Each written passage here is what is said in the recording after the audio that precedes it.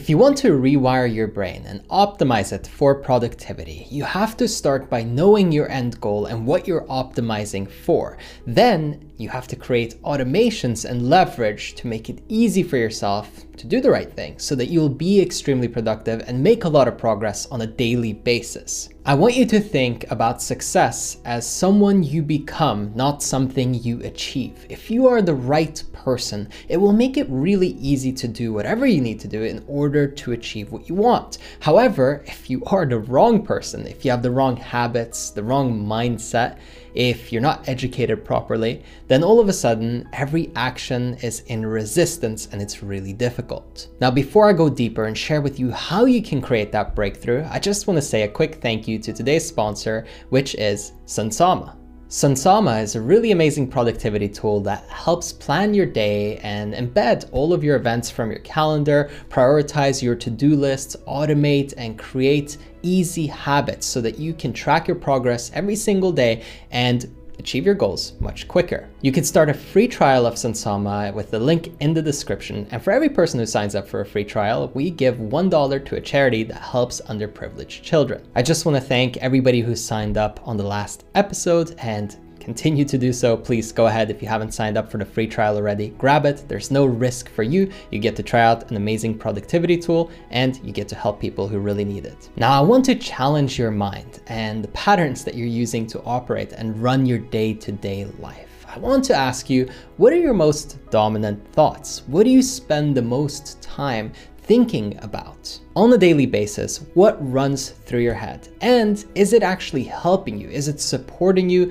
And is it really boosting you to get to your goals quicker, or is it getting in the way? And the reason why I ask is because this is the quickest tell as to know whether or not your mind is on your side or fighting against you. And if it is fighting against you, it means you're not yet the person who's going to find success. Of course, there are plenty of examples of people who succeed despite having their own mind working and fighting against them.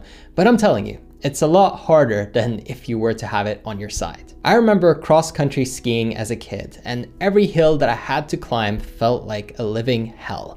It felt so difficult. I was overweight, I was completely out of shape, and it was almost like the world was against me and this mountain was just trying to kill me. However, as I retook up skiing in my 20s, I found going up big hills and mountains cross-country skiing was actually really easy and fun, and a great way to really train endurance and stamina. I'm sure you have some examples of things you hated as a kid or you really didn't want to do, and now you actually don't mind.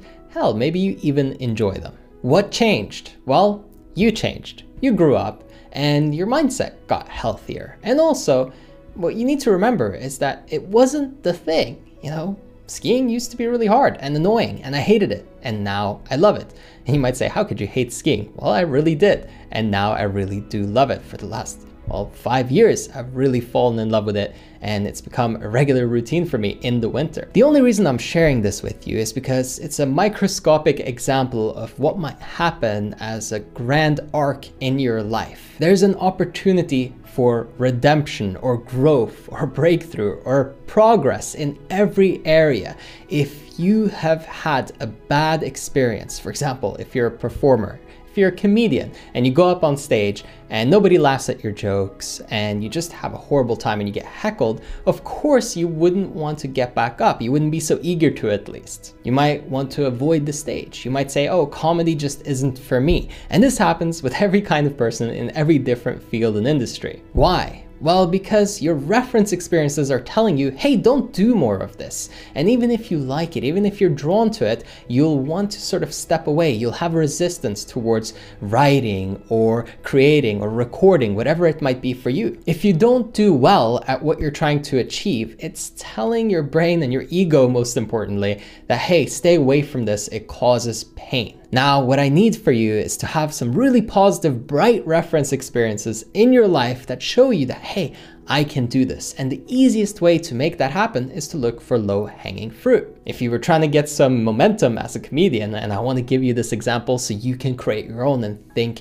in your own mind about how you can implement this. But if you were that comedian, then you might find some friends that tend to laugh at most of your jokes and start there instead of going right back up on stage. If the last time you lifted weights you got a horrible injury, well, you probably shouldn't lift that heavily next time, and you should do some exercises that will build confidence and momentum, and of course also be healthy for your body so you don't overstrain yourself. What I'm asking you to do is create regular occurrences of simple and easy success, and this is so vastly underrated because everyone wants a massive big breakthrough and they want to be a star. They want to feel like they're on another level, a much higher level than they've ever been before, but in order to get there, you need the little wins to create that winner effect and to make you feel like you're the type of person who will succeed. Because belief creates certainty, and when you have certainty in something, the way that you perform and the way that you follow through and execute becomes almost effortless and highly effective.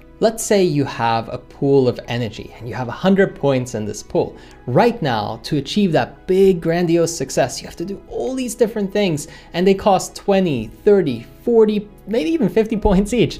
And you only have enough for a couple before you're completely exhausted. The thing is though, if you level up and increase your pool and you have 200 points or 300 points, all of a sudden 20, 30 points isn't really that much out of that larger pool. And that's easy to see in a video game where it's visually represented and you can actually manage your resources really well. But in real life, the same thing really applies. And you have to look at how you're managing your resources. And if you're asking yourself too much, maybe you have the stacked to-do list that's just so overwhelming that you can't even get going on it. You feel completely defeated before you even start. Likely because you didn't finish what you needed to yesterday. And I've seen this really hundreds of times with clients, and it's so frustrating to watch someone go through that cycle, and I'm trying to get you to break free from it today. Now, hopefully this helps you take that first step, but of course, if you want to take things to another level, if you want me to come in and coach you personally through this process, then hop over to erafael.com, and there you can book yourself a one-on-one call with me. We'll talk